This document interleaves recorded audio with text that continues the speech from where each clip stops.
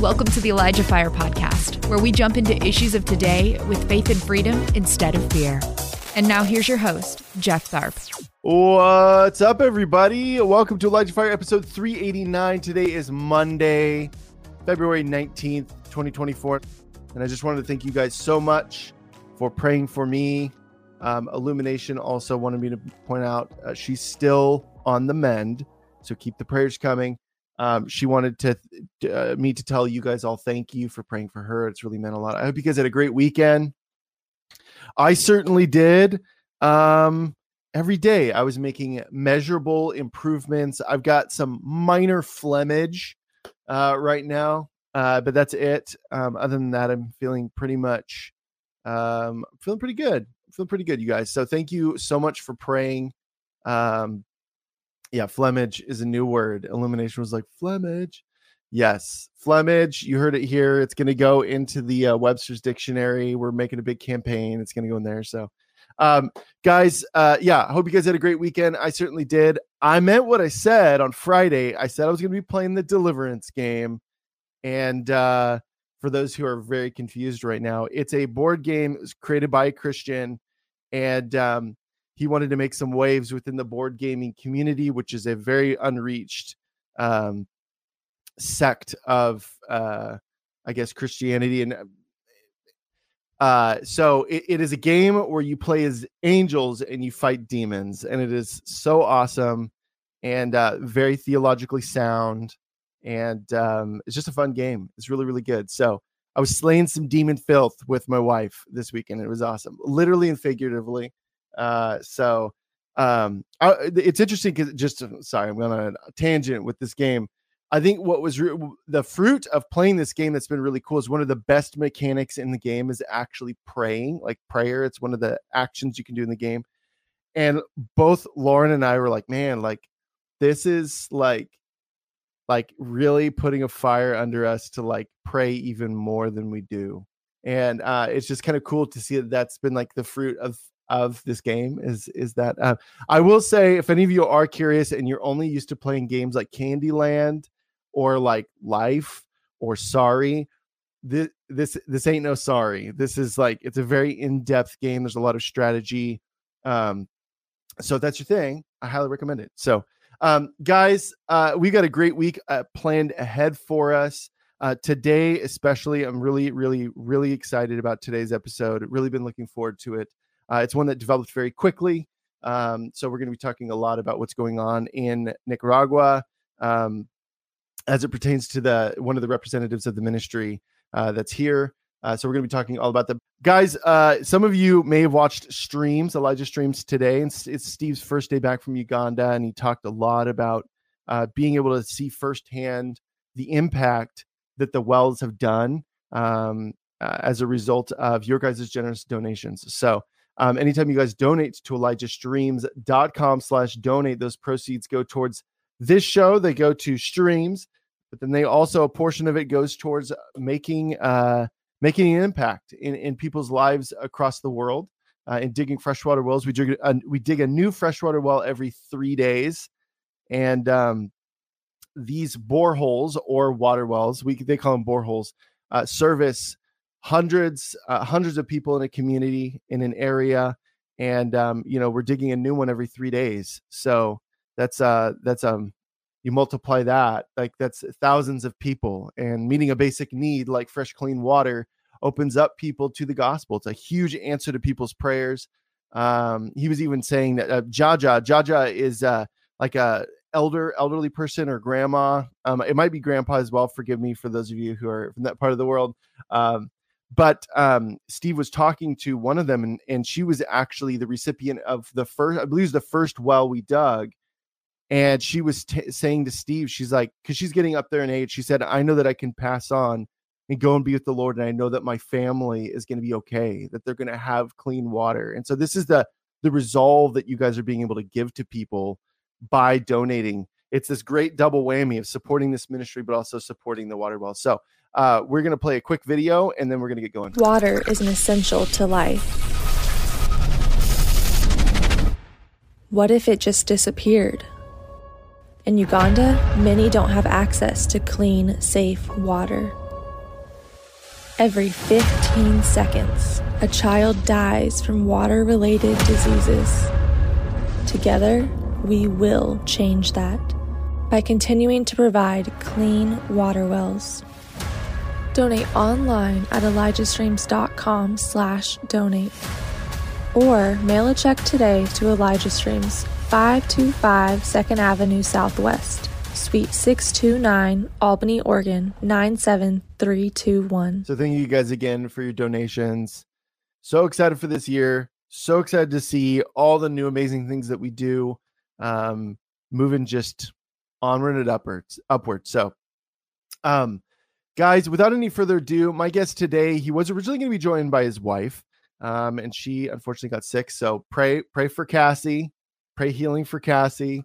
But he is a missions director along with his wife for the missions organization Mountain Gateway. We're going to be talking all about that and a bunch of other stuff. Without any further ado, let's give it up for our guest today, Jacob Hancock. Jacob, welcome to ElijahFire, man. Oh, thank you. It's awesome to be here. Yeah, thanks for having me on. Absolutely, man. So why don't you tell people, I mentioned you're missions director for Mountain Gateway. Why don't you tell people what Mountain Gateway is? Man, Mountain Gateway is a ministry that my parents started back in, I want to say it was 2009. 2009 we started that after working with another mission organization in Mexico for a long time. But Mountain Gateway was something that was birthed in my parents' heart since they were newlyweds, really. And we exist to train, place, pastor, to recruit, train, place, and pastor missionaries. And we also have a missional focus where we plant churches, make disciples. We do some relief work. We've also recently done like mass evangelistic crusades.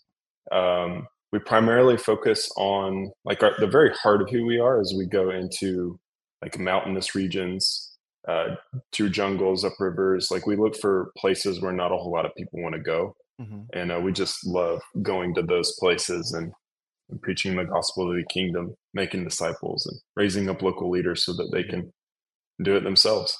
So when you guys go into these remote areas, are you looking for a local church partnership and then saying, hey, this is what we do? Is this something you'd be interested in partnering with us in, or does it look different depending on what the situation needs? What does that look like? Yeah, our primary, I would say, yes, it depends on like the situation, but primarily we're looking for places where it's either there's no gospel or very little gospel established, right? So if there is a church, usually it's already affiliated with like a denomination or something like that. But we have had some churches or ministers that are already doing it and then go, oh my gosh, we got to connect with you. We've had that happen quite a bit actually in Nicaragua. That hasn't happened in Mexico yet. In Mexico, there's a lot less, like where we work, there's a lot less gospel already established. Interesting. Yeah. Interesting. Yeah. So obviously your parents started this missions organization. Mm-hmm. Was it just a given that you're like, yeah, I'm hopping in too? Like, what was that process like for you, even in getting a heart for missions? Is it something that's always been there for you? I wouldn't say it was a given, but my parents did a phenomenal job of making sure that it wasn't, missions isn't something that we did, it was who we are, and we did it as a family, right? So I've been a missionary ever since I was 3 or 4. Mm-hmm. You know, it wasn't mommy and daddy are the missionaries and I'm just a kid, right? My parents included me in everything that we did. I was their prayer warrior. I was up at the prayer line praying for people, praying for the sick. You know, we rejoice when people give their lives to Jesus, etc.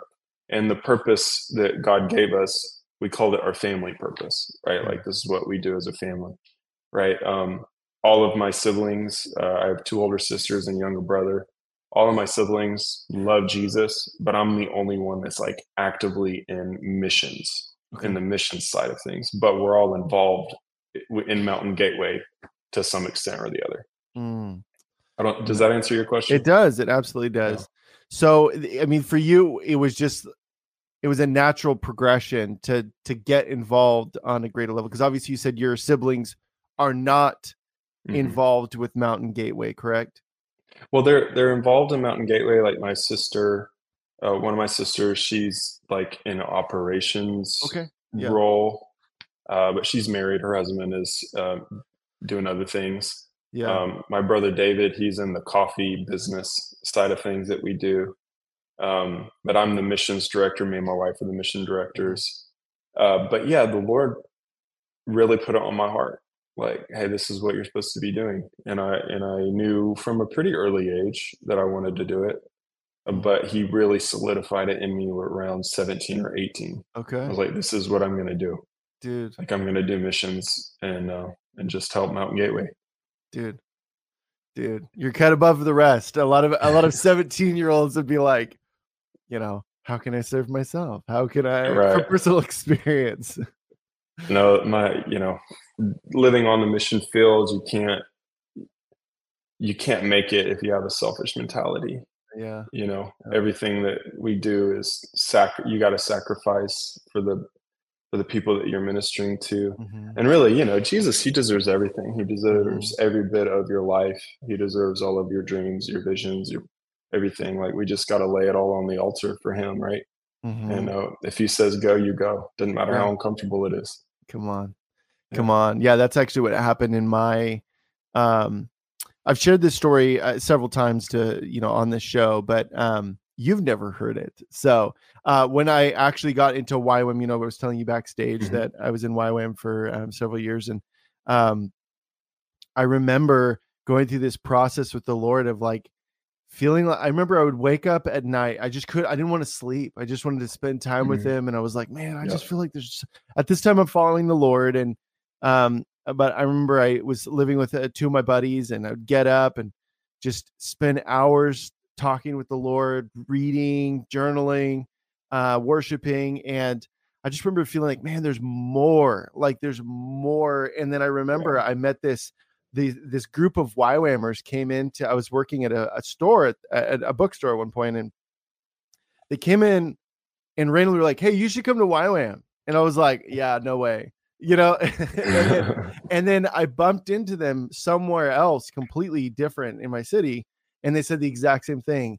And then I remember I kept waking up in the middle of the night, and I hear the Lord say, I want you to go to YWAM. I want you to go to YWAM. And I'm like, I don't, even God talking to me like that was totally new.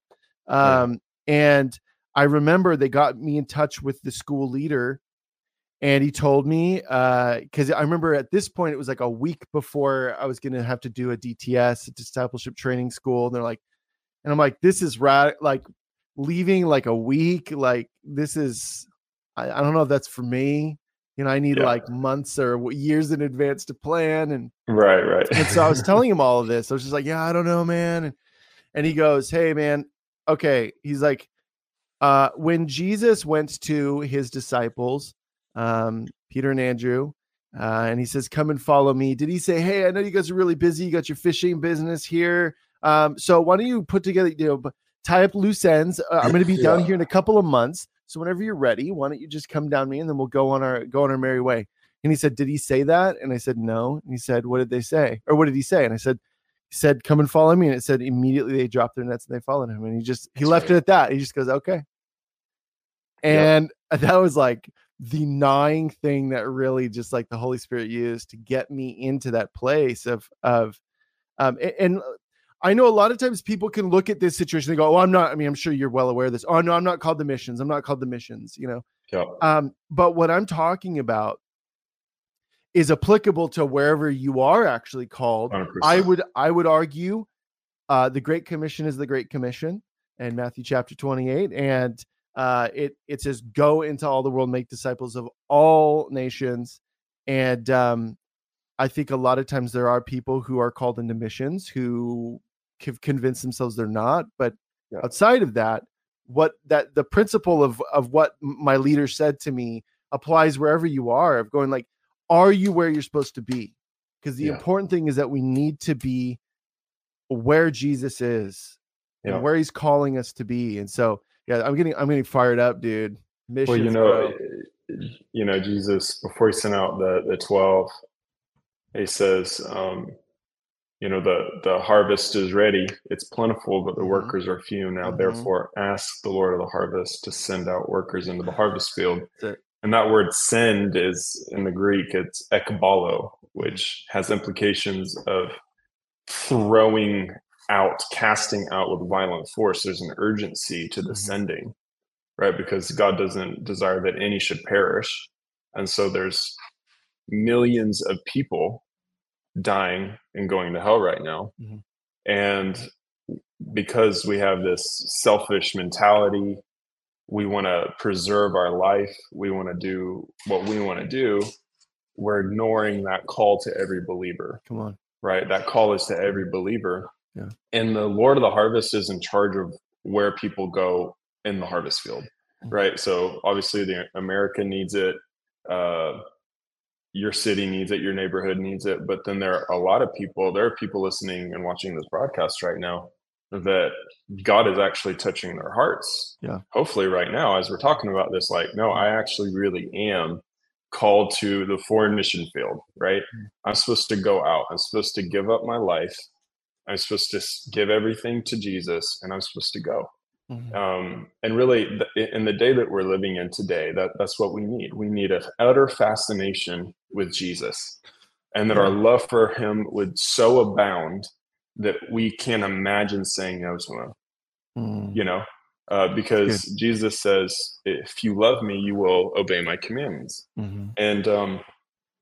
And a lot of times there's like, oh, wait, so is obedience tied to love? 100% is, right?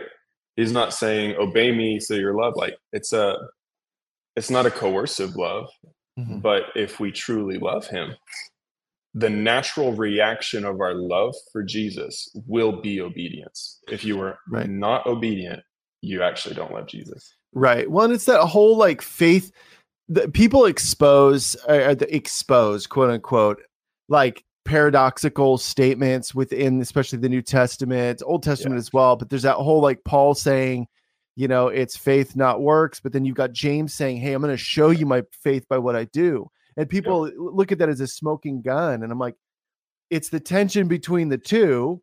But also, if I say I love my wife, or you say you love your wife, but I make no effort visibly to actually communicate that love to her, people would question if I really do love her. If I'm constantly doing things self-serving to myself. And so the same rule applies. I'm like, it is action. No, we don't. We're not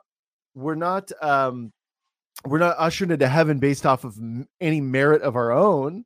Or any work of our own. Like, oh, check out, I got all these arrows in my quiver of all these great works I've done. I'm so awesome. Look at me. Yeah, this will get me into heaven. It's not that, but it is that idea of motion. It's like, if you actually believe in something, you're going to do it. You're going to actually show that you believe it. So yeah, that's right. Yeah. So how did your wife, because you guys are both missions directors, she obviously, is married in to this. Yeah. Like, how did you guys meet? When did you guys meet? And then what was the process of her getting involved with this whole thing as well? Oh man. Yeah, we're going way back. Yeah. Okay. Yeah. So my 10 years, over 10 years now. Yeah. Nice. We've been married for 10 years this year. Nice.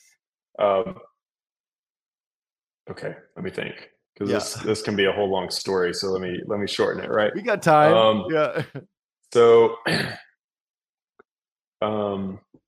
my dad was preaching at her church because we've known her pastor for forever, and I'm always like looking around. I'm on the second row, and I'm always like checking people out and stuff like that. And I saw her several rows back on the other aisle, and I saw her on the end, and also my heart started like. It leapt and it started beating like crazy. And I was like, what in the world? What's happening? So we were both 15 at the time, actually. And so, yeah, crazy. So we just, long story short, we started talking. She came on a missions trip, and things just started solidifying. And as in terms of an attraction, when we both graduated high school, we started dating. Thanks for listening. The ElijahFire podcast is made possible by donations like yours. To become a partner, visit ElijahFire.com/give. And then we were engaged for a while, for over a year, actually. We got married when we were 20, and we immediately just started. We went into Mountain Gateway's training academy. We went to language school together.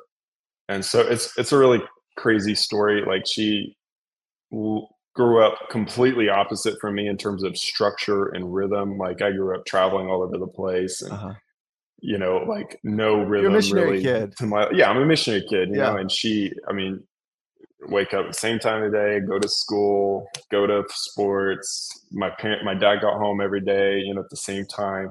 And so, like, super structured life to not structured life, very adventurous and moving around all the time. Mm-hmm. Like, we've moved as a married couple, we've moved probably close to 20 times. Whoa. Dude. Yeah, different houses, so just wild life. And she is an absolutely amazing, wonderful woman.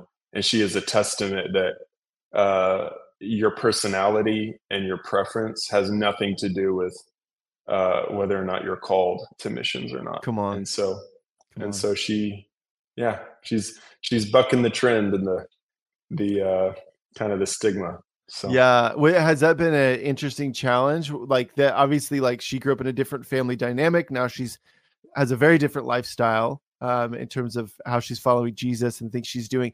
Has that created tension points within her side of the family with just random people or friends, maybe? A little bit.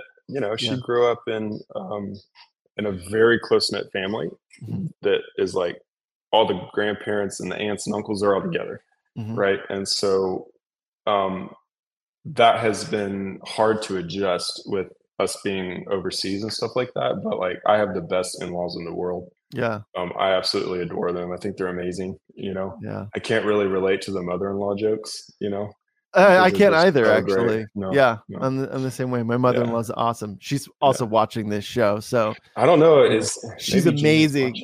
You're so awesome if you're watching. You are. No, she actually is. So. She is.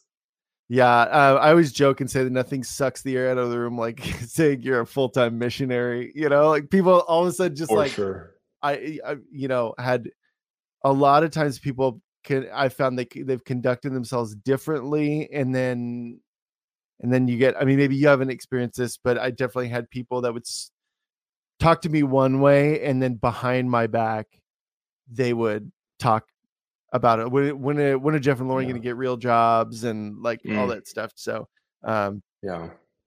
it's a very, very real thing. So I was just curious because it can look different in every family. I grew up doing it. I just, I've just been a missionary for my whole life. And I think if you're doing it for long enough and consistent enough, typically I've found that people are very, it can be inspiring to people. Yeah, absolutely. And so that's kind of been my experience. And convicting too. And that's why I applied what I said to not just going into being a full-time missionary. It could be anything, but there's always going to be this, not always, but there are unyielded areas of people's lives. And that's fairly common, of like, this is an area that's not surrendered. And I know God's calling me to step out in this, and it's unpredictable, and I can't see what's on the other side of my yes. And so I'm just going to like pretend like I'm not hearing that, And so I think that's really like my heart behind it, is I'm like, I think we'd be in a good place if all of us were completely surrendered to the Lord. And even now 100%. I'm convicted saying that, Absolutely. So tell me about, obviously you guys like going into remote regions with Mountain Gateway. You've done a lot of work in Nicaragua. Is that the primary, like the places you've, I guess, done the most, sown the most into, or are you guys other places as well? You mentioned Mexico, but I grew up in Mexico. We still have a work there. We just celebrated 20 years in the work that my family pioneered. Oh, awesome. Last year we celebrated 20 years. We've been in Nicaragua for 10. Nicaragua, we were much more national, like we were spread all across the nation. And so in terms of widespread impact, I would say Nicaragua was more, like we're going to talk about later, we did the crusades, we did national relief work across the nation. We had churches and kind of all over the place, but in Mexico it was much more local. It's much more local, but also spread out a little bit, but just, we didn't have the national impact and influence that we had in Nicaragua. Okay. All right. Does that answer your question? Yeah, it absolutely does. So when did you guys, you said you've been in there for 10 years, 10-ish years. How did that start? Was it just an opportunity presented itself? Was it, divine download from the Lord going to Nicaragua? Like how did that start? Okay. We went to Nicaragua because, oh man, we could spend the whole stream talking about this, but we went to Nicaragua. Long story short, there was a guy that came to work with us that decided to try to destroy everything, split it all apart. And he offended a ton of people, and we had like 50 works going. I mean, things were going like really well, and then this guy kind of just exploded it, and like there was very few things going on. And on top of that, because of this guy, there was threats from bands from cartels that we thought they said they were cartels, at least.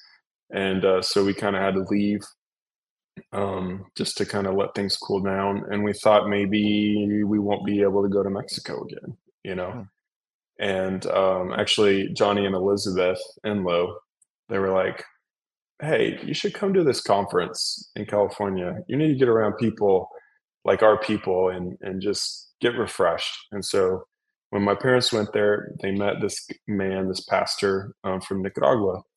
And there was Holy Spirit connection there. He invited my dad to go. My dad accepted. We went. Holy Spirit told our family, you're supposed to come here. You're supposed to start something here. And then my dad started planning trips to go scouting.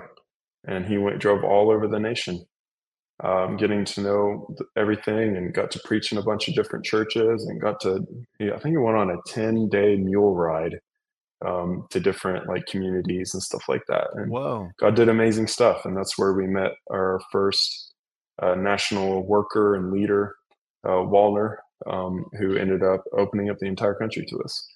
Wow. So what, I guess, what would be the primary work you guys did in Nicaragua? Obviously you said relief work. And I would imagine you'd done, cause you guys do training as well. I'm sure you guys do all kinds of training, but like, what were like the main things you guys did?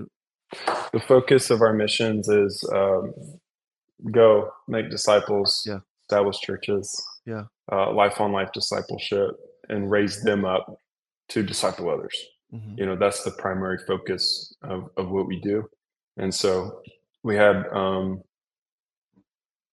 close to 10 churches and a lot of like discipleship groups that were happening.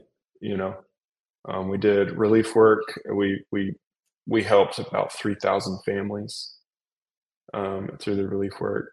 So, wow, man. We'll do more stuff, but I feel like I'm adding more to your question. So no. Keep talking. Yeah. No, you're here to people want to hear from you, dude. Yeah. So I think we've got some pictures of relief work. I just wanted to show. I mean, maybe you could talk a little bit about it. I apologize, everybody. The rudimentary presentation, my original one, we load in, and it was too big, and it wouldn't let me load it in. So we're gonna do it with, I guess, kind of a janky screen share. Let me remove this overlay. So what's this right here? So and I think it was end of 2020. There were two Category 4/Category 5 hurricanes that hit Nicaragua within 2 weeks of each other. Wow. And absolutely devastated the nation. And we were just like, we've got to do something. We've got to help. And so we responded, and we had a lot of people help us in that response. We bought food. Like, if you can see I think there's another slide, but there's big sacks of food that we give people. It was enough food to feed their family for a month. Yeah. So typical like relief packages are pretty small, Okay. Yeah. But we got to, thank you, Jesus, we got to give packages, food packages to families that could feed them for a month if they rationed it out well. And so our team mobilized, man. We got food and water and loaded up in trucks and put it on boats and distributed all of this food to different places. We also did water filters. Okay. Yeah, so like those are the rivers, those are the boats. Dude. Super rural areas. Yeah. Yeah. Gosh, I miss it. Yeah. Wow. Did you guys, this area is looking familiar. I'm not sure if it is. I know that Johnny connected us with someone, so we were able to actually dig a well somewhere in South America or Central America, one of the two. But I was just, there's a picture I saw that looks similar to this, where it was like kind of a hill going down to the water, and they were like hauling up gear, and I don't know, but that's pretty common. There's tons of rivers, Central America. Yeah. Yeah. Yeah, absolutely. So when was the last time you were there? December 1st. Okay. That was the day I left. So and these are more relief packages here. You got like beans and stuff. Beans, rice, oil, sugar. Yeah. The Nicaraguan staples. Yeah. So, and then obviously outside of relief work, you guys did big crusades as well, right? Or big events. So talk about that. So we, like I said, we're like life on life, super small. Like we'll drive for hours to go, sit down with just a handful of people. And like big, massive events and crusades were never a focus of ours, but we're really good friends with Nathan Morris, who's over the ministry called named Shake the Nations Ministry. I don't know if you've ever heard of them. I have, yeah. But we're really good friends with him. And my dad sat down and did an interview with him in his studio, and Holy Spirit just showed up. And there was this connection of heart and spirit. And the Lord put it in my dad's mind and heart. It was like, hey, what if we partner with Shake the Nations and do crusades and evangelistic campaigns in every single area of the country so that everybody has the opportunity to go. And the reason why we wanted to do that, not just in the big cities, was because, for one, big crusades are only done in big cities, usually. And the people that we work with, that we've given our life for, the rural areas, they never get to go to those things. And so we're like, okay, we got to go all over the place, even the rural areas, right? And so, we did 13 last year. Wow. Is that right? No, we did 8 last year, and we're going to do 13 this year. That's what we were going to do. Man. Right. And so we did eight massive evangelistic crusades last year. Yeah. Is this one of them right here? Yeah, that's the one in Managua. That was the last one that we did. Okay. And I'm not sure if that's night 1 or 2. That's a lot of people, full. Dude. Yeah, there was over 200,000 people there. That is, the official count is 200,000, right? The government has a different count, which is more. But what we say and what we're comfortable saying was 200,000 people. They filled the plaza. They spilled out into the boulevards around it. Dude. It was incredible. It's unforgettable stage experience. Right there, correct? Yeah. There's a little tent over here. I noticed. What's that? What's going on over there? That's a tent where we would put like the sick. We would bring the sick over there. Okay. So there were like people in wheelchairs and things like that. We try to congregate them up towards the front, facilitate those who are sick come up to the front, that type of thing. Yeah. And so we would send teams of people out into the area where the sick would congregate and pray for them. That's awesome. So many miracles. Yeah. Love it, cool. Dude. Love it. And then this is your dad, correct? Yep. That's okay. I can see the resemblance. That was just a wild guess. Yeah. Yeah. And then that's me. There you are, tearing it up. Tearing it up, I got bro. to preach to 200,000 people. It was That's wild, pretty amazing. Dude. It was incredible. Yeah. Wild. Yeah. And then here's a picture with you and your wife. Yep. Who was supposed to join us, Cassie. Yeah. Yeah, man. I mean, just amazing work, and obviously you've been talking about like you miss it, all this stuff. Why don't you tell people what happened starting at the tail end of last year? Yeah, so December 12th, after so much favor and so much momentum, we've ended the year out in a bang. On December 12th, we got word that our main leader, national leader, Wallner, that he was detained by the Nicaraguan police. And so we began to kind of try to figure out like what was happening, what was going on.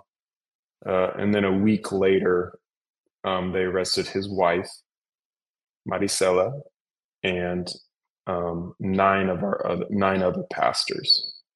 And they confiscated all of our assets, 4 properties that we had. They confiscated all of the vehicles and equipment that we had acquired over the years. And we just were like, what's going on? And so we got word that they were charging us with money laundering. And we're like, that's absolutely bogus. What in the world? Like what is happening? Yeah. And we began to just try to scramble and figure out how are we going to respond to this and how are we going to get our people out of jail. And so it was really crazy. What happened was a wild time. It was a lot of moving parts and things just progressed very rapidly. It felt like, but the Lord has been with us every step of the way. Mm-hmm. He helped us find an attorney that was actually willing to represent us and our pastors. And so we're just moving forward and we're seeing the hand of God move and work. But we are still praying that all of our pastors would be released. Yeah. You mentioned, I mean, obviously you guys are still in the legal process. So, there may be things that I say, got everybody watching or listening, or I ask, and he may not be at liberty to say. I'm sure you guys have all been seeing, you guys are well enough aware of this when someone's still in the legal process. They have to be careful about what they say. But you mentioned you guys were able to find a lawyer that was willing to represent you guys and take this on. Yeah. Why? I mean, why is that? Why was it so difficult to find somebody who would be willing to take you guys on? In Nicaragua, the government they've kicked out over 3,000. This is well documented. Yeah. You can look it up. They've kicked out over 3,000 non-government organizations out of the country. And so there were a lot of liars. They didn't want to risk being associated with an organization that was just another one that was going to be thrown out. So when this all went down, were you guys stateside? Were you not in Nicaragua? We were. You were. I was stateside. Oh, okay. But I was supposed to be in Nicaragua. I was scheduled to be in Nicaragua, but I had felt from the Lord that we should leave early. And we did. So we left early. Man. And wow, okay. That's why we left. I had no idea why we were supposed to, but we did. Oh man. It's the Holy Spirit, dude. Yeah.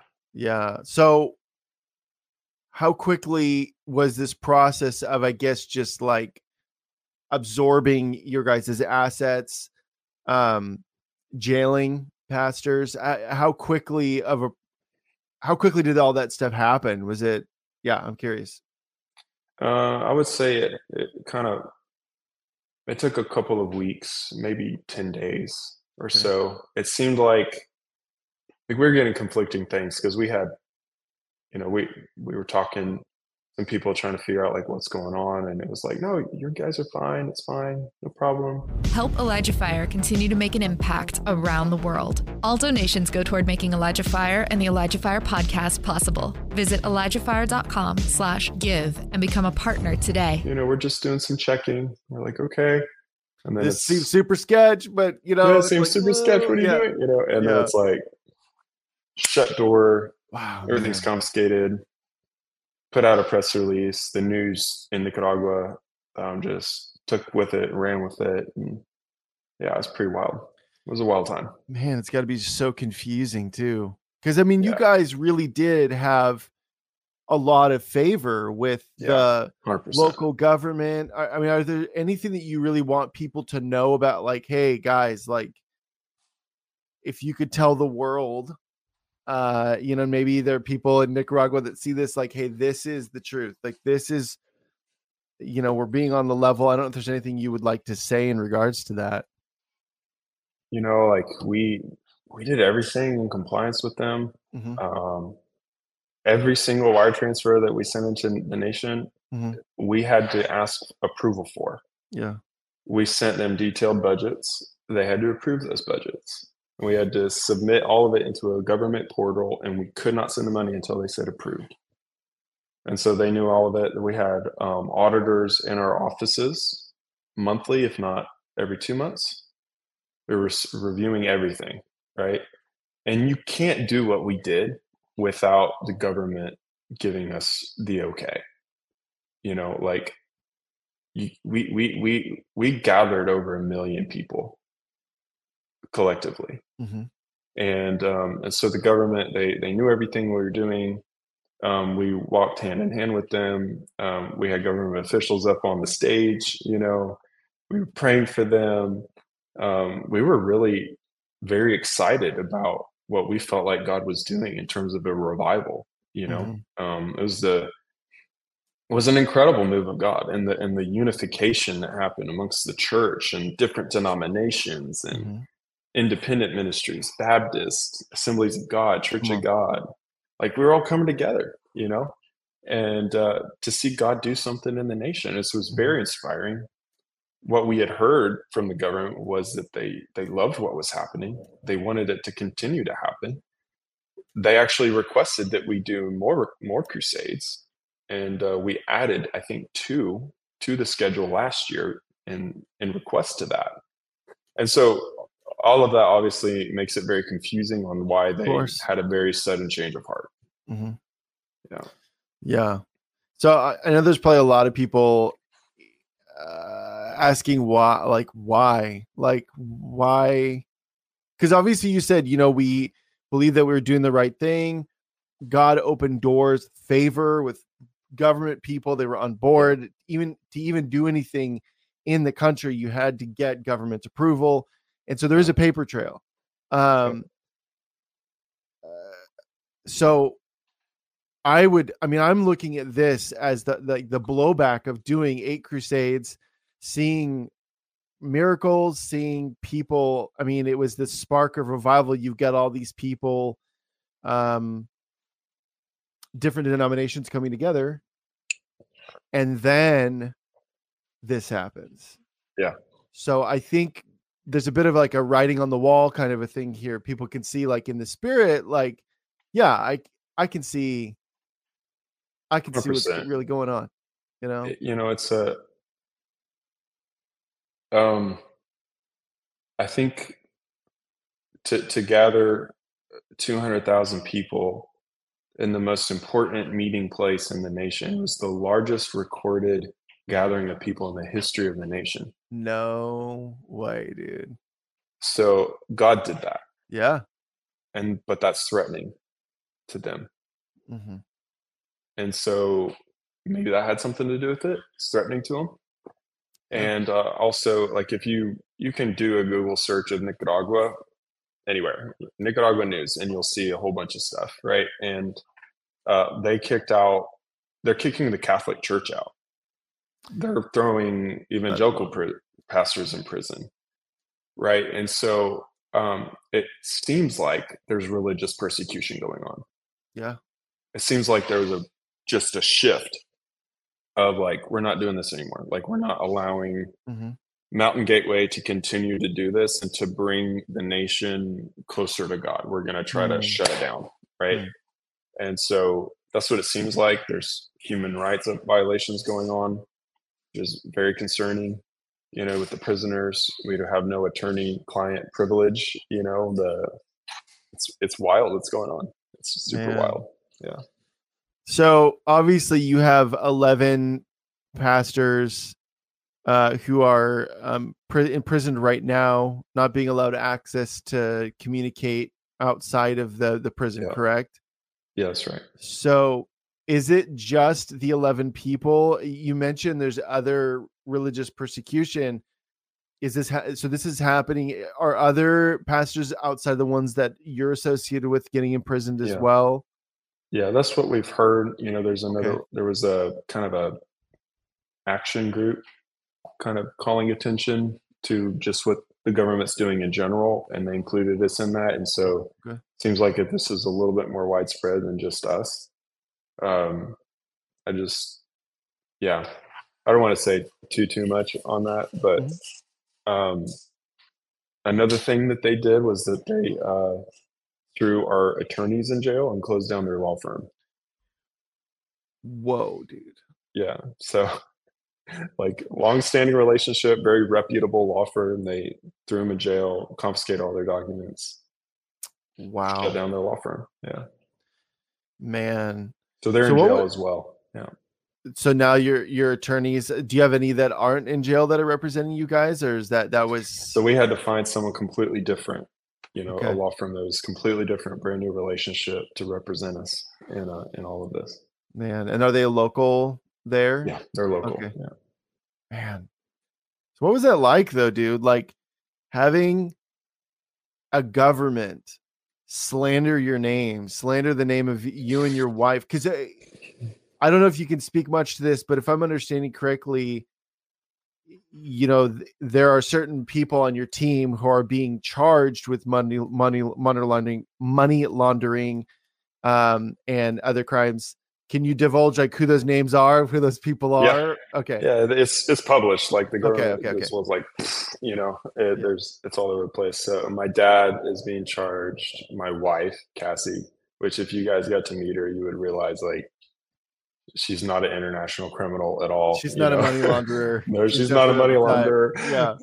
They charged me as well. And so 3 Americans, 3 US citizens were charged as well. And that is making it difficult to travel and do what we do, you know. Dude. So we're kind of stuck in the States for right now, which is pretty sad, but we also see purpose in this season.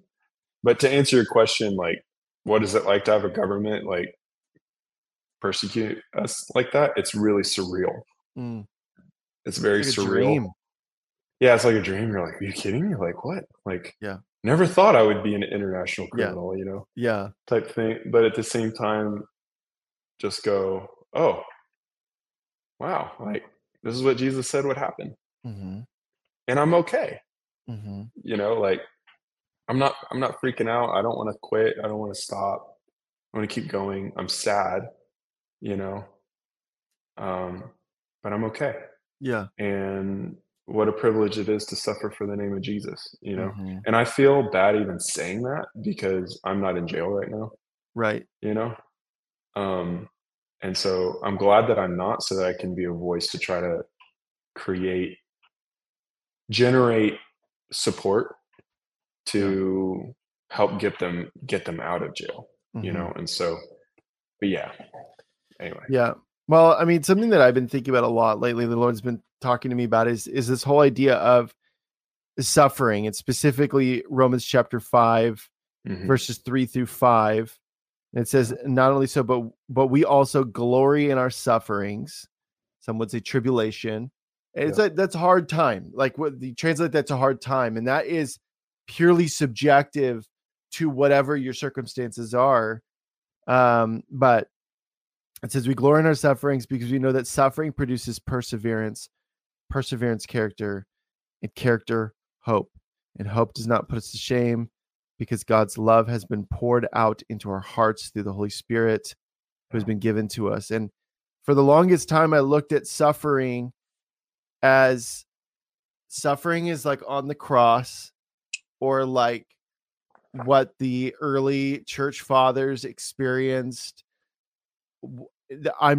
So for me, I always put it into that. And I've gone through some really difficult stuff, like the loss of my father-in-law late last year.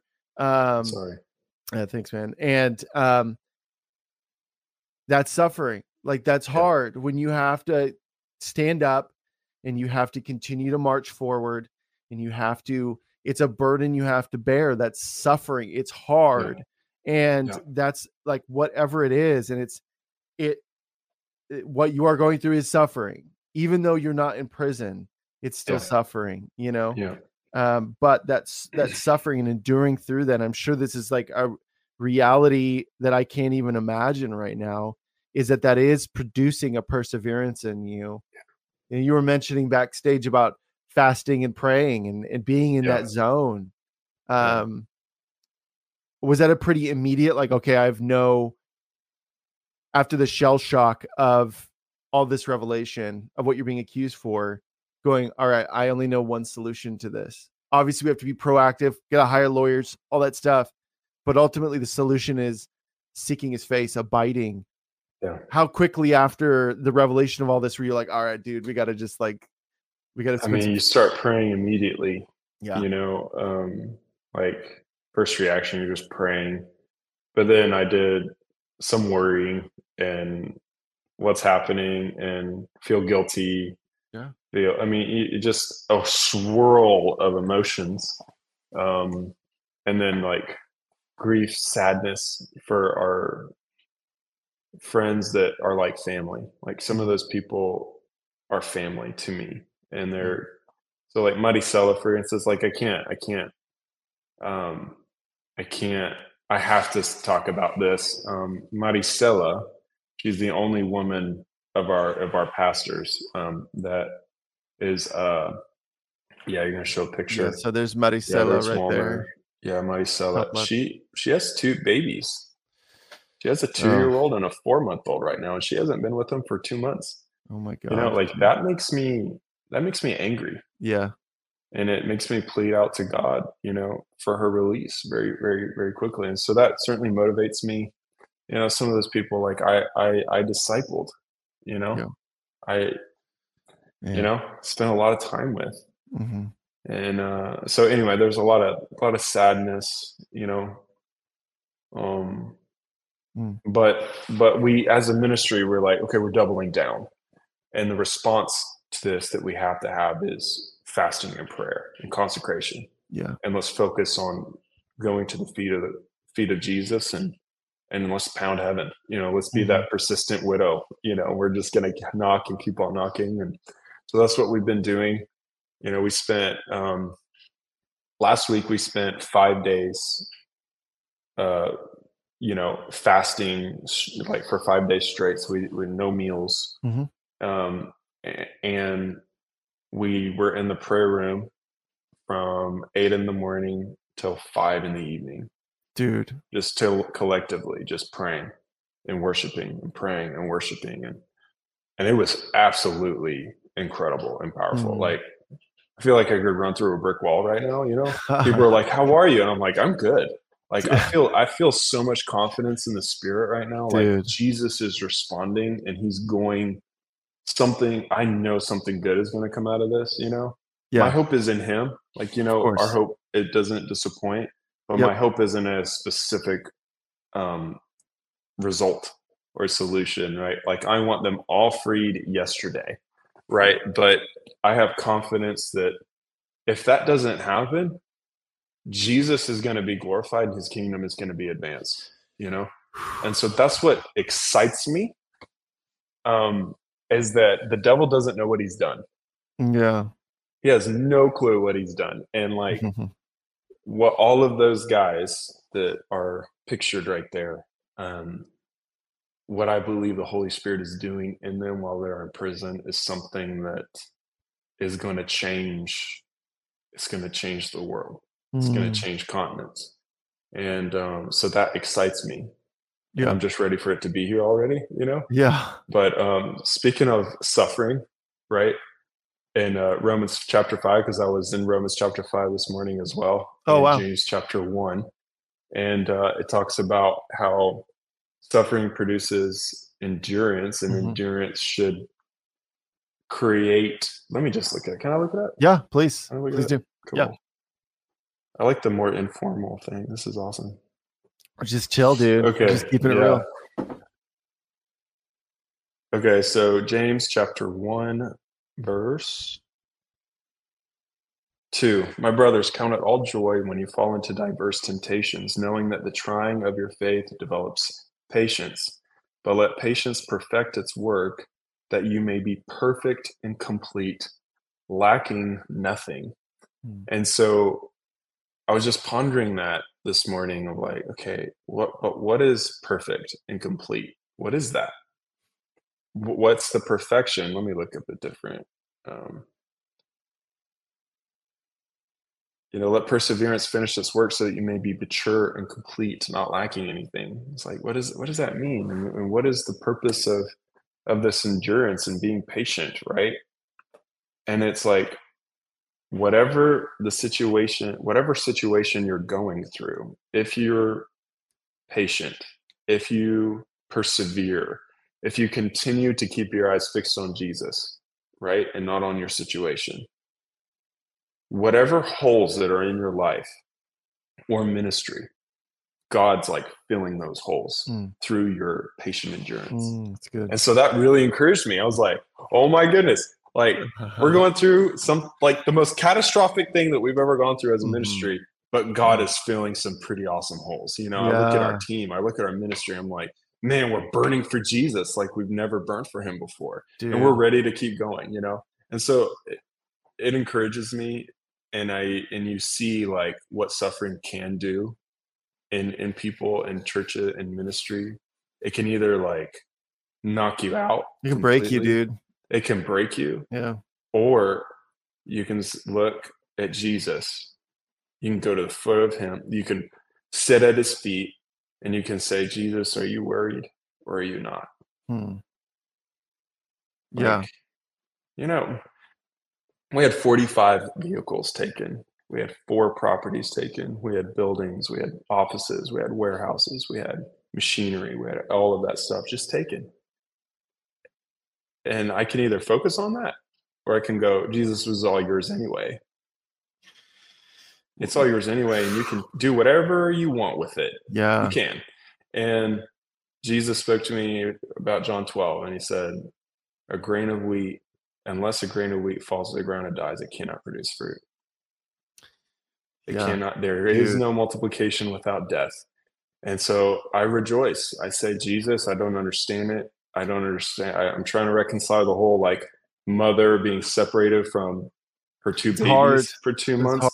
That's hard to reconcile. Yeah. But God, I thank you, and I can rejoice and worship you because I trust you, because all of this is going to be worked out for good because we love you and we're called according to your purpose. Yeah. And so I just trust Jesus, and I'm like, let's go. Let's freaking go. Dude. Well, honestly though, like you saying it's all his anyways, I think that I was talking to my wife because there's someone we know who's going through a lot of challenging stuff right now, but their mentality is very much a woe is me attitude. And though they're a person of faith, but it's this, look at all this horrible stuff that's happening to me. You guys need to pray, and you need to pray that everything gets put back the way it was. And I'm like, maybe God is addressing some idolatry in your life through this process, which is because that's what happens too, man. Is like you're going through this and you have that revelation of it's all his anyways. Yeah. But you could easily become a miser with it, grab a hold of it and go, no, God, you gave it to us. And this is how you gave it to us. And this amazing thing happened that even provided this and this and this and this. We want to hold on to it. And it's that surrender of it's all yours anyways. Yeah. Man, that's Paul said, I have had plenty, I've had lack. Mm-hmm. The lack nor the plenty is not what makes you godly, right? And the point is, Jesus, you deserve everything. 110%, you deserve it all. Man. And my focus and my ministry and all of that stuff is not dependent on what I have or what I don't have. Mhm. It's all about you. Yeah, It's all about Jesus, man. Like, yeah, if it's not all about him, like, what in the world are we doing? rough I mean, base. Paul talks about it. Yeah, Paul talks about this, about he warns about people who are preaching for, I'm thinking in Spanish. What's the word in English? He warns people who are preaching for selfish ambition. Mm-hmm. Oh yeah, It's all about me. It's all about me and my ministry and me being on the TV and me being on this, that, and the other. Who cares? Yeah. Who cares? Let's give Jesus all the glory. Yeah. You know? So yeah, anyway, I'm ranting now. No, I think it's all good, dude. You're in the pocket. Yeah. This is like revelation bred out of trials and tribulation, dude. You know, Amen. like this is fresh bread, you know. Amen. This is the good stuff. Like this is I feel like where, I could preach right now. Yeah, fire in my belly like the right stuff now. that gets bred out of difficulty like this, the revelation that comes because of failure, the revelation that comes as a result of going through hard stuff. That's why I'm pretty transparent on the show about my failures, because those failures and what I learned in those failures are what gave way for breakthrough. Those are the things that gave, because I leaned into the Lord. I didn't fall into a woe is me attitude and create idols out of things that weren't mine to begin with. So, man, this is good stuff, dude. This is the money. Amen. Yeah. So, Jacob, like, what? Just in closing, like, what do you want people's takeaway from this to be? What is there a call to action? What are you hoping and praying as a result of this? You going on this, maybe, I know your dad is going to be on Elijah streams later this week. Tell people. I hope that the big takeaway that people have, I'll give some like actionable stuff, what they can do, but I hope the big takeaway from our conversation today is that they'll be inspired to say yes no matter what. But they'll be inspired to say yes to Jesus no matter the consequences, no matter what could happen. Like, we knew that this was a possibility, but Jesus said to do it, and so we did it. And so I pray that this inspires people to surrender to him and give everything to him, and just say, like, he's worth it. He's worth it. Everything that we've done in Nicaragua, it was all worth it, and because it was his grace that was allowing us to do it anyway, and all of the people who gave their lives to Jesus, all of the miracles, all of the impact, the unity that happened in the body of Christ, it was all worth it. Every single bit of it. And so I hope people can get a perspective that it's all about him. It's all about Jesus, and it's not about themselves. So I hope that that's the big takeaway. And then number two, like, there's some practical things that you can do to, like, pray for us. Like, please pray for us. There's a link. I think you may have the link. I think it's in the episode description, but please, write your Congress. Yes. People, because we really need the U.S. government to, like, get on board with pressuring the Nicaraguan government so that our pastors can be released. So please do that. Please sign up to talk to your Congress people, for your representatives, and we covet your prayers, because prayers is what's really going to make this thing change. Yeah, come on. Yeah, so that guys, that link for it's right under stuff we talked about in there. We added it later. So after you're done with this, you can hit refresh. Please go there. It's a link to contact your Congress people. And you click the link, it'll take you directly to where you can actually fill out the form, and you can all that good stuff. It'll walk you through it. So please, you guys, We need to mobilize as many people as Yeah. possible to do this. I'm going to do it before the end of the day as well. But so obviously people can do that. Is there any other needs you guys have? Obviously praying for you guys, but Yeah. You can check out our website. We train missionaries.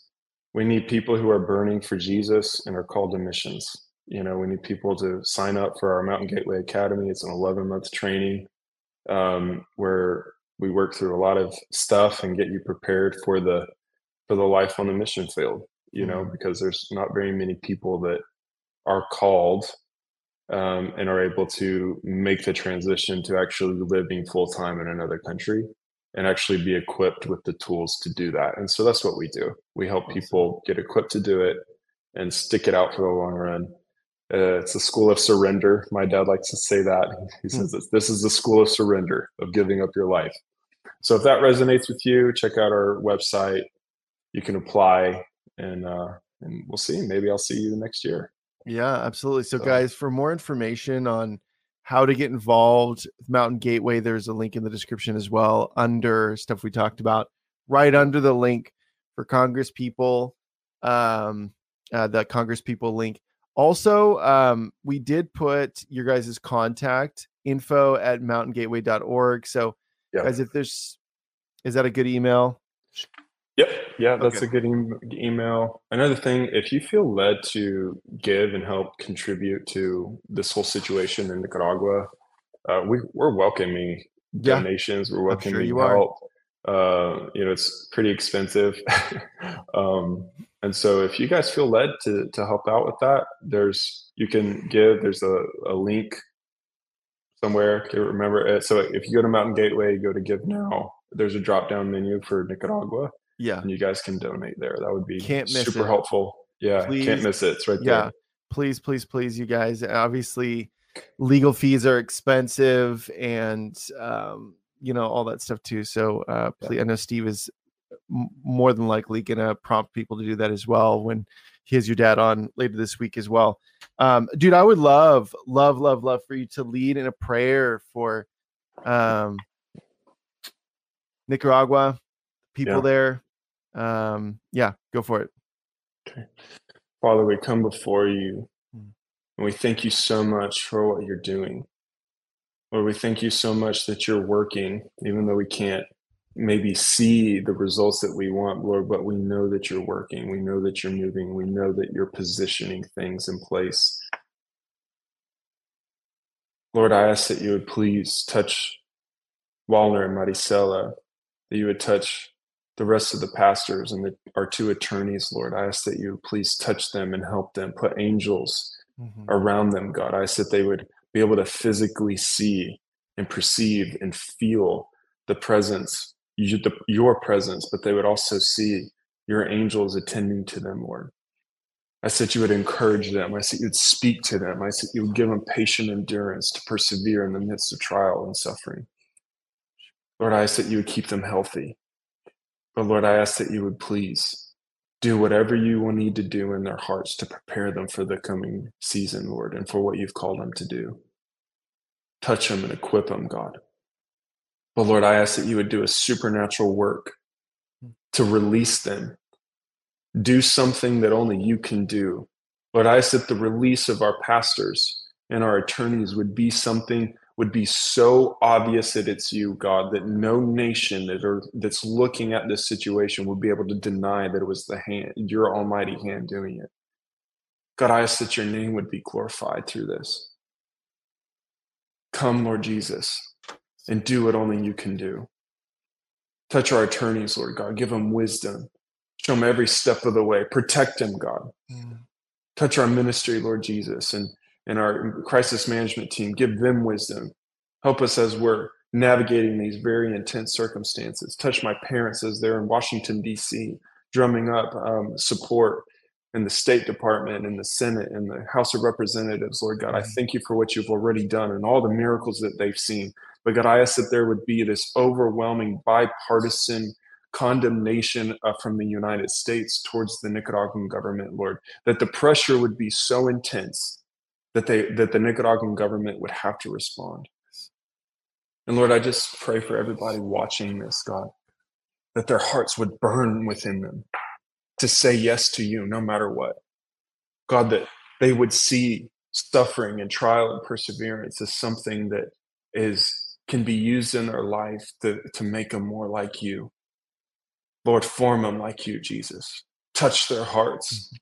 May they burn inside. May your spirit burn in them, Lord God. May they say, I have to give my life up. I have to give my life up to serve Jesus in whatever he wants me to do.